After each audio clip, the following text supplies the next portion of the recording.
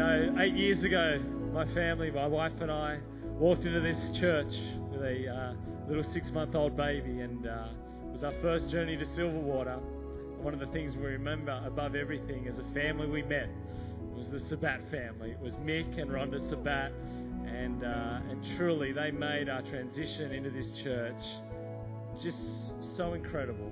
We just felt so loved and so accepted, and I know they've done that not only for Natalie and myself, but for many people in this house. They have a heart for God, they have a heart for people, and they truly are just one of the most incredible couples. They're pillars in the house. They've been coming here for a long time. They're faithful, they're loyal, they're building up our Arabic community and just so many lives in this house. And I just know we're going to love to hear Pastor Rhonda as she preaches the Word of God tonight. So can we give her a big, big Silverwater welcome? She comes to preach.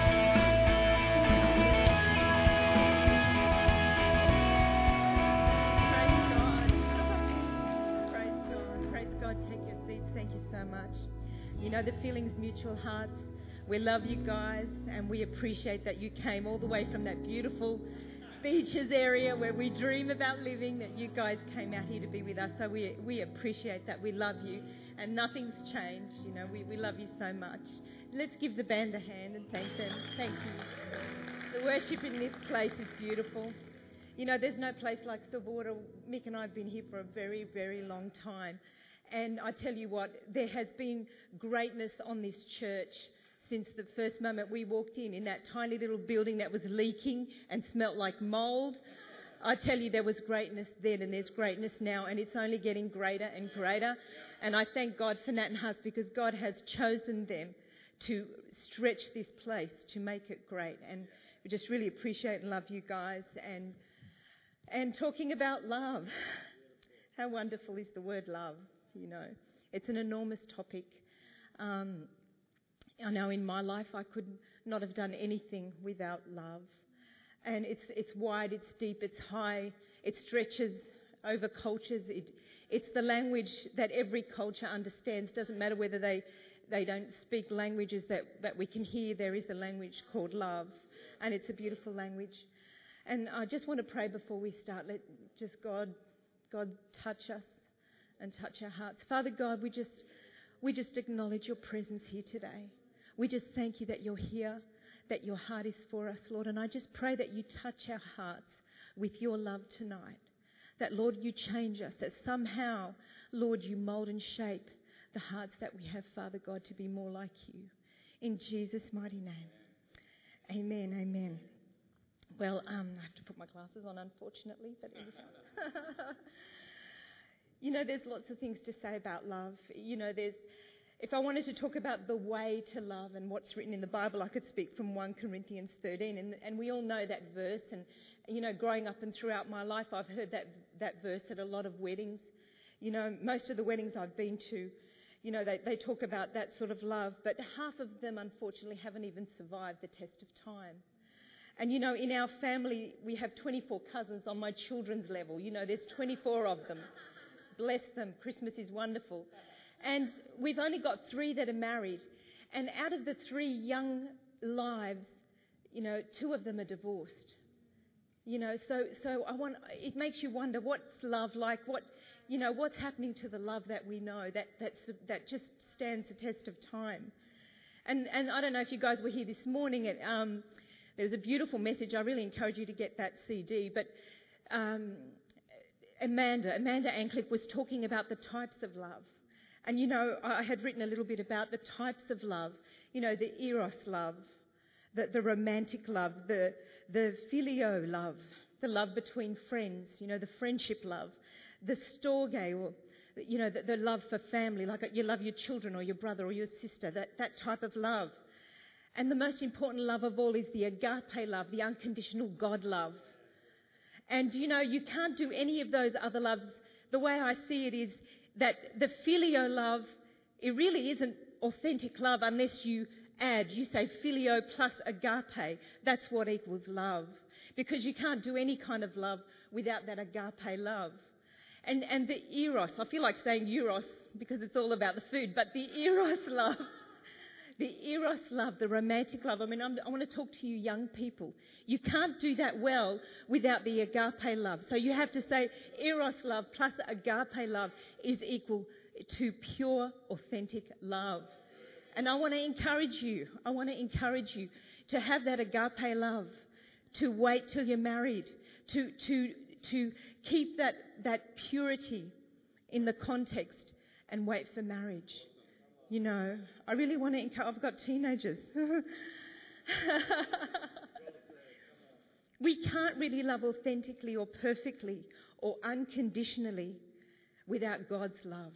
If we don't have God's love on the inside of us, we get it all mixed up. And I think when I talk about the cousins and the nieces and the nephews, that if you don't have that love from God, then you know, the love that bears all things, the love that the long suffering and all those beautiful words, the patience, the kindness. If you don't have the love of God inside you, you can't do any of that. But I want to talk about God's love. And I don't know about you guys, but in my mind, sometimes things are going really well. We've had years, Mick and I, of prosperity, blessing, when the kids were coming along, really wonderful years. And at those times I used to think, wow, God loves me, you know. God's awesome. Everything's going really well. Then we had really difficult years. Maybe the last two years ago, we had some of the worst, two or three of the worst years I've ever experienced in our 28 years of marriage in terms of health and our housing and all that stuff. It was really tumultuous. And I thought, God, you know, have you forgotten about me? Where are you? Do you love me? Because the situation wasn't going right. And so it's hard to put it in earthly terms, God's love, because it's not like that. It's not when things are good, God loves me. When things are bad, He doesn't. It doesn't work like that. You know, even though sometimes we think like that. But God has loved us. God is loving us right now. And God will love us for eternity. Regardless of who we are, what we do, where we come from, what language we speak, nothing can stop Him loving us. And He is like the groom. And you know, when Mick and I were courting, He had to do all the work. He had to pay when we went out for dinner. He had to pursue me. You know, and some days if I felt like being difficult, I would test Him and I would say, I just want to see how much this guy can take. And so sometimes I made it really difficult for Him. He had to pursue me. And God pursued us. It doesn't matter how difficult we were, and we were difficult. He pursued us. Nothing stopped Him going towards us, whether we deserved it or not. Now, you know, I'm a mum, and sometimes I feel like, you know what, when my kids do the wrong thing and it's disciplining time, I think, well, you know what, they're just going to have to learn the hard way. They're just going to have to bear it. You know, they've stuffed it up. They're going to have to reap what they sow. They deserved it. They shouldn't have done that. You know, that's the way the earthly mind thinks. But God doesn't think like that. You know, He just loves us. It doesn't matter what we've done. He just puts that aside. And in Romans 5:8 it says, but God demonstrates His own love towards us in that while we were sinners, while we still sinned, and even some people will never acknowledge Jesus Christ, but He still died for them. While we were still sinners, Christ died for us. And you know, I have a heart for Muslim people, and I think sometimes we forget that actually Christ died for them. We have to see it that way. Doesn't matter what anybody's doing, Christ died for them too. He paid the same price for that person as He did for me. You know, it's just the way He is. He revealed His love in that little word that came, wrapped up in those clothes, in a tiny little manger. And then, you know, that beautiful gift. And He grew to be a man. And He died on the cross. He stretched out His arms. And He showed His immeasurable love by dying on a cross. I've never seen anyone do that for anyone else.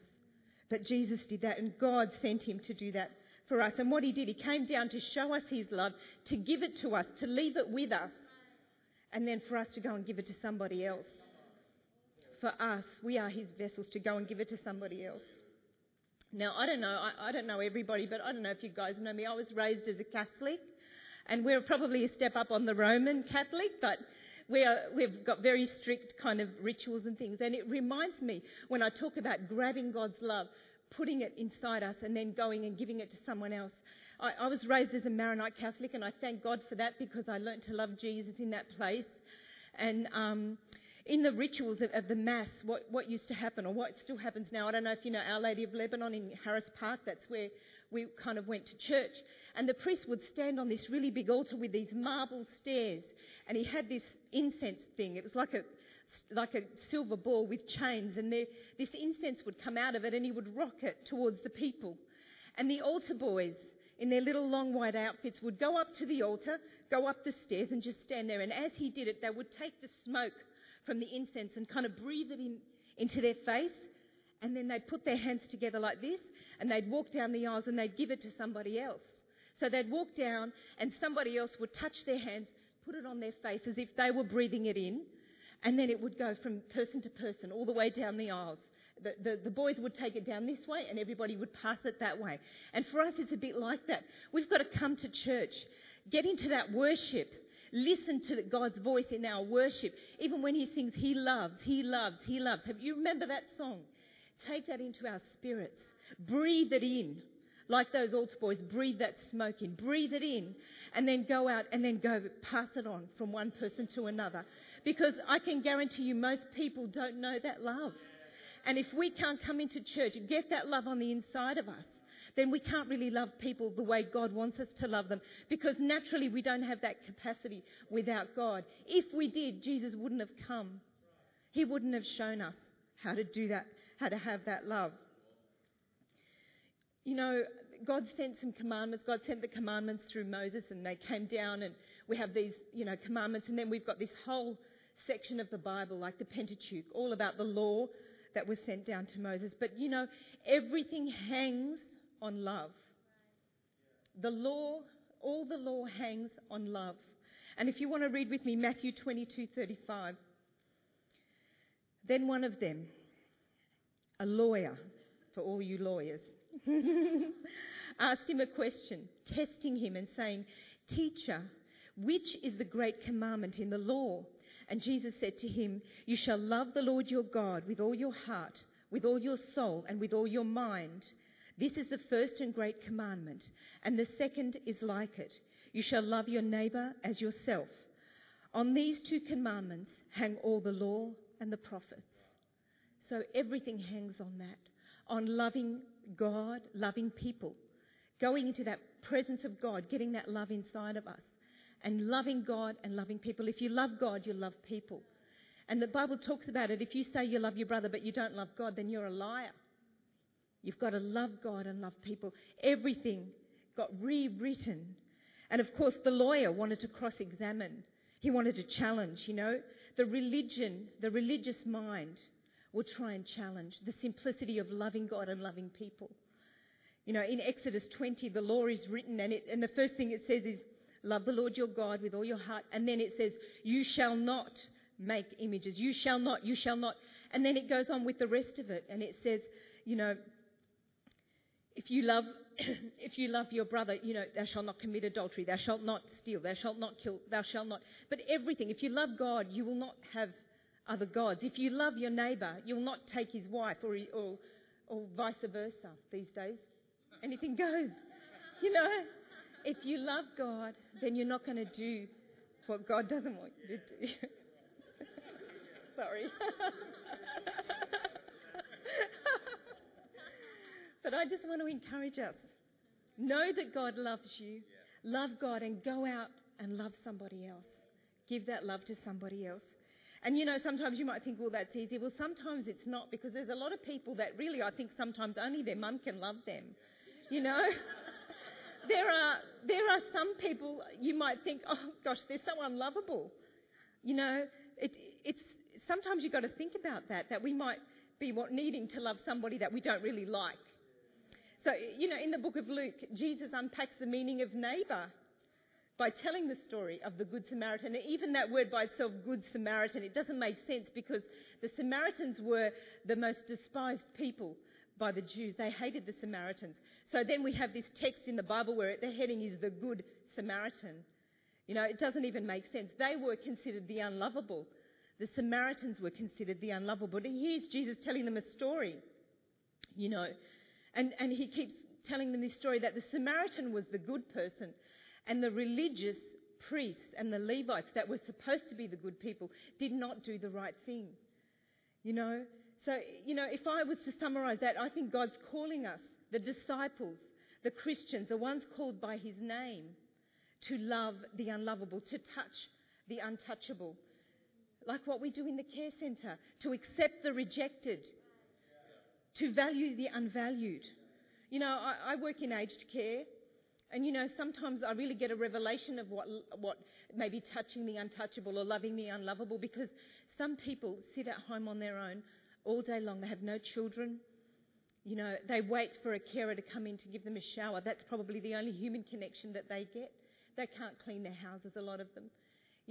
This is where God gave me a revelation. You must love them. You might be the only person that brings God to that person, because the carer might not be a Christian. So I go into homes sometimes and I really get a glimpse of what it's like to love people. And, if we look for them, we will find them. In neighbours, next door, across the road, in the shops. You just don't know. I want to encourage us. We're meant to be different. And we could easily say I tell you, I think God's given me a gift for that. But he's calling us to be more than what we can be if we have him on the inside of us. If you've got God on the inside of you, you can do that. You can do that. God calls us to love our enemies. I know that sounds a bit hard. It's really unnatural. I don't know, if you look at a child, if somebody does something to a child, what's the natural reaction? When my little boy Mickey was one time in a church, at school, when they go into the Sunday school, he was in there and some kid took a toy off him, and his natural reaction was to scratch that child. So they called my number on the screen. And if anyone knows Mickey, he was the best kid ever. He never did anything like that. I don't know what happened that day. But some kid took a toy off him and he just retaliated. That's natural. Unfortunately, that's natural. It doesn't come naturally, but you know what? It comes supernaturally. You can love your enemies if you have that supernatural love of God inside. And even myself, my kids always make fun of me and say, "Mum, thank you, Pastor Rhonda," because I sometimes do really wrong things. It's not confession time, but I've got to tell you this story. Last Saturday night, we decided that we're all going to go out for dinner as a family. And so we went to this restaurant where you can call and leave your name, and then when you get there, there's a waiting time. So you have to sit down and wait, and within 15 minutes your turn comes. So we went and we sat down. And I don't know if you guys know about a story about my family. My kids, they came really difficult for us. I was married 7 years before Brad was born, so there was a lot of prayer, a lot of tears, And finally Bradley came, and thank God, now I have 3. But as they were growing up in school, they got bullied.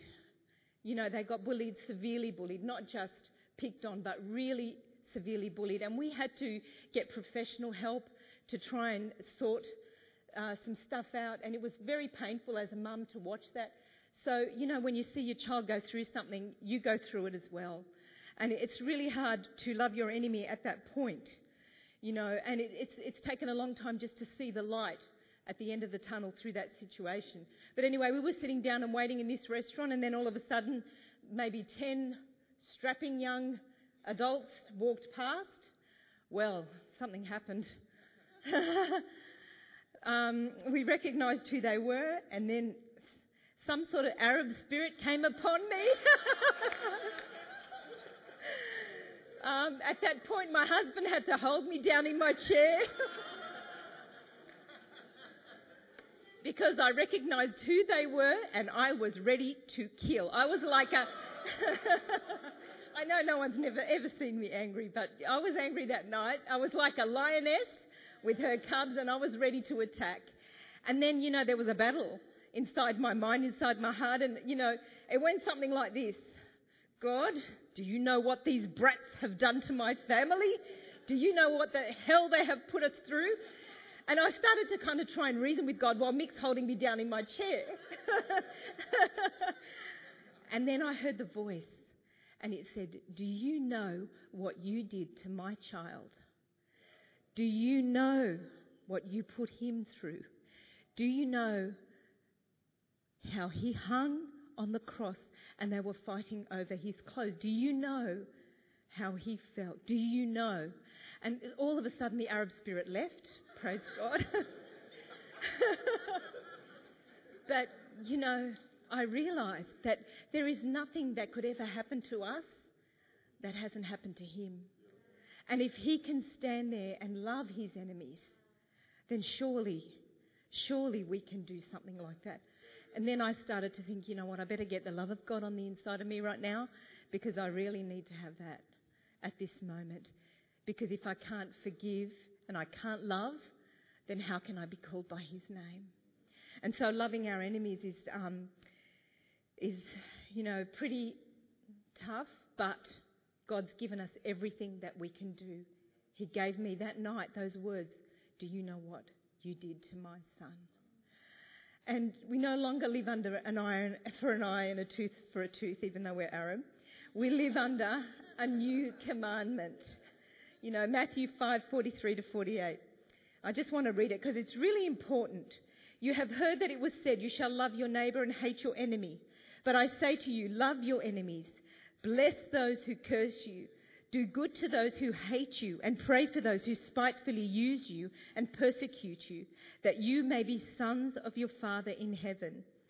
For he makes his sun rise on the evil and on the good, and sends rain on the just and on the unjust. For if you love those who love you, what reward have you? Do not even the tax collectors do the same? And if you greet your brothers only, what do you do more than others? Do not even the tax collectors do so? Therefore you shall be perfect, just as your Father in heaven is perfect. And you know, it's easy to love someone who loves you. Anyone can do that. But it takes the love of God inside of you for you to love your enemy. And you know, in the world today, I would say that there is a giant enemy. And you know, sometimes we might think we might be exempt from this scripture today because of the size of the enemy, because we've tasted and seen what the enemy can do that's running around in this world today. But I just tell you something, that verse is more alive today than ever before. It's not exempt. It's still alive today. That word is still... Because the truth is that over the span of human history, we've had very similar enemies. We've had very similar enemies. And we don't have the weapons that the world has. We have a huge weapon. We have something a lot bigger. We have something greater. We have something higher. We have something stronger. And our weapon is love. And the Bible says love never fails. You know, even Jesus used this as he stretched out his hands. And he said, forgive them for they know not what they do. And we can apply that, forgive them for they know not what they do. Right now we need to apply that to our enemy, to what we think is our enemy. Imagine if we can defeat the enemy with God's love. Can you imagine? Can you imagine that if they think we're going to come and attack and then they get love instead? That's what happened with us. That's what happened with us. That's what Jesus did for us. He didn't give us what we deserved. He gave us his love. You know, he overcame our biggest enemy, which is death. Surely this is not too big for God. Surely we have to have faith in that. And one beautiful thing that Martin Luther King Jr. wrote about love, and he said, darkness cannot drive out darkness. Only light can do that. Hate cannot drive out hate, but only love can do that. So love will drive that out. Love. We've got to love our enemies. And what's beautiful about God, he's not asking us to do something he hasn't already done. He's not asking us to do something he hasn't equipped us for. He's not asking us to do something that won't be of any particular consequence, but it's eternal. He's asking us to be like him, to be perfect, because perfect love drives out all fear. And Jesus loved like that. Jesus loved perfectly. You know, in the book of John in chapter 13, there is an account of the Last Supper. And it's a beautiful story. If you read the story, it was like God was pouring out his love on his disciples. You know, he started off by washing their feet. And, you know, I mean, I don't mind washing babies' feet, but I wouldn't like to be washing tall, Jewish men that had been walking out all day with their camels and with their donkeys and he chose to wash their feet. How beautiful is that love? He loved them, so he washed their feet, and then he continued, and they were eating together. And it's funny, that night he was washing their feet and he was loving them, and there in the midst of all of that was his enemy. Really, his enemy was right there, and he washed his feet. He knew his enemy. He knew, because he actually made note, and he said, "That's my enemy." He told John, "This is the enemy, the one who takes this from me." So he was right there with them. So the way this plays out, I just want to read in verse 26. It says, John 13, verse 26, it says, "It is he whom I shall give a piece of bread when I have dipped it." And having dipped the bread, he gave it to Judas Iscariot, the son of Simon. So right then and there, at that dinner table, he was just pointing out and acknowledging, that's my enemy. Then if you move on to verse 34, he started to tell them about a new commandment. And he said it, "A new commandment I give to you, that you love one another, as I have loved you, that you also love one another. By this, all will know that you are my disciples, if you have love one for another." So right in the middle of that, he told them again, you've got to love one another. Right in the middle of that moment, that time when his enemy was sitting right there with him, he's teaching them to love one another. He's saying, look at me, look at me. And it wasn't just that. Peter, God bless Peter with his wonderful kind of boasting. He was sort of boasting about his filial love. "Oh, Jesus, I'll never leave you." And then Jesus in verse 38 says, he just predicts Peter's denial. And he says, it says in verse 38, Jesus answered him, "Will you lay down your life for my sake? Most assuredly I say to you, the rooster shall not crow till you have denied me 3 times. But Jesus loves him anyway. So verse 26, we're here and he's saying, this is the one that's going to betray me. This is the one that's going to cause me all this pain. Then in the middle, you've got verse 34 and he's saying, love one another, love one another. And then even at the end of it, so at the end of it, he's telling Peter, you're going to deny me. You are going to deny me. But in the middle of that, with all this love, he just stood in the middle of that sandwich, his comment sandwich between 2 evils. And he said, love one another, like I'm loving you right now. Love one another. I'm here loving you regardless of what's going on. I want you to do the same. It doesn't matter. And I often wonder in my own heart, does that set the table for Psalm 23 when he says, I will set a table before you in the presence of your enemies? Maybe that's what he's saying. Love me like that. Love each other like that. I don't know, but I think there's going to be times we're going to be sitting at the table with the enemy and we need to know what to do. And I think it says here that it's love, that we need to love at that moment. And Jesus loved the unlovable, so that he's not asking us to love something that he hasn't done, to do something he hasn't done. He wasn't afraid or embarrassed or taken back by the adulterous woman who would have been kind of defiled and nobody would want to touch her. He went right up to her. It didn't bother him. He wasn't sexist or racist when he spoke to the Samaritan woman. He treated her with love and with respect. He wasn't afraid to eat and drink with tax collectors. He was with them. They would have been considered the unlovable by the Jewish religious people of that time.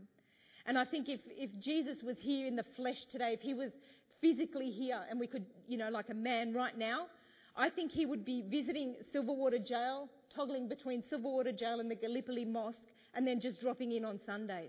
That's what I reckon he'd be doing. That's where he'd be, because he's not afraid to love the unlovable. He's not afraid to reach those people that don't know him, because he knows what's inside him and he's trying to get it on the inside of others. And that's what he's doing. That's his love. And that's what he's got us to do. That's what he's telling us to do. Get it on the inside of you and go out and give it out. Give it to somebody else that needs it. And it's really beautiful that even when Jesus died, he was kind of with the undesirables. There's an account of Jesus between 2 robbers. He could have died on his own, but no, there's an account where he's right there on the cross. There's a thief on one side and a robber on the other side. And they're having this argument. And he's sandwiched in the middle of this. And the guy on his right says to the other guy, be quiet, this guy doesn't deserve it. Jesus doesn't deserve to die. We do. We've done the wrong thing. He's done nothing. And then Jesus just pours out his love. I don't know about you, but if I was on a cross with nails in my hand, I'd be saying, just shut up and let me die. He didn't say that. He took the time out and he looked over and he said, today you will be with me in paradise. Today you'll be with me. Today you'll be with me in paradise. You know, and that's the God that we serve. That's the God that wants to get on the inside of us.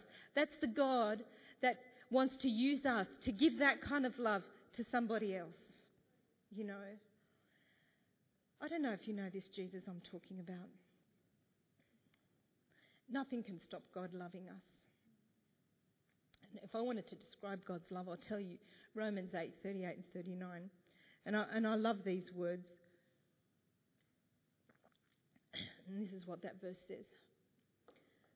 For I am convinced that neither death nor life, angels or demons, the present nor the future, nor any powers, neither height nor depth, nor anything else in all creation will be able to separate us from the love of God that is in Christ Jesus our Lord. That's beautiful. I think if we just rest in those words, nothing will separate you from the love of God. Nothing can separate us. So we need to grasp that so we know not to detach ourselves from the love of God, because He is so pursuing us. He so wants to pour out His love inside us so that we can be His ministers on the earth. So maybe if we just bow our heads, I just want to ask, do you know this Jesus? Do you know this kind of love? Have you experienced God's love? Do you know how much God loves you? I want to encourage us, if you don't know the Lord Jesus, if you've never given your heart to Him, if maybe you know Him and you've never lived for Him, and you're kind of thinking, well, that's sort of really weird love. If you want to have that love, I just want to ask you. I just want you to raise your hand so I can pray for you. I don't want to embarrass anyone. But I just really need to ask you, if you want to know this love, if you've not tasted of God's beautiful love, I just want you to raise your hand. And I just want to acknowledge you. Anyone at all? Thank you, Lord. Thank you, Jesus. I'll just wait 1 second. If there's anyone that doesn't know the Lord, doesn't know this kind of love, and just wants prayer, I'd love to pray with you. Thank you, Lord. Thank you, Lord. Okay, I'm just going to ask us to stand now. And what I'd like to do, and I really had this on my heart, sometimes, you know, if we don't have the love of God inside us, we can't give that love. And sometimes what keeps us from the love of God is maybe our feelings of, we just don't feel worthy. We might not have any self-worth. I just want to pray for people as the band plays. I just want anyone at all to come up for prayer that feels that they need that strength and that confidence to know that they're loved by God. Because I spent many years not feeling like I was loved by God, not knowing I was loved by God. But when I knew I was loved by God, I was so able to give that love.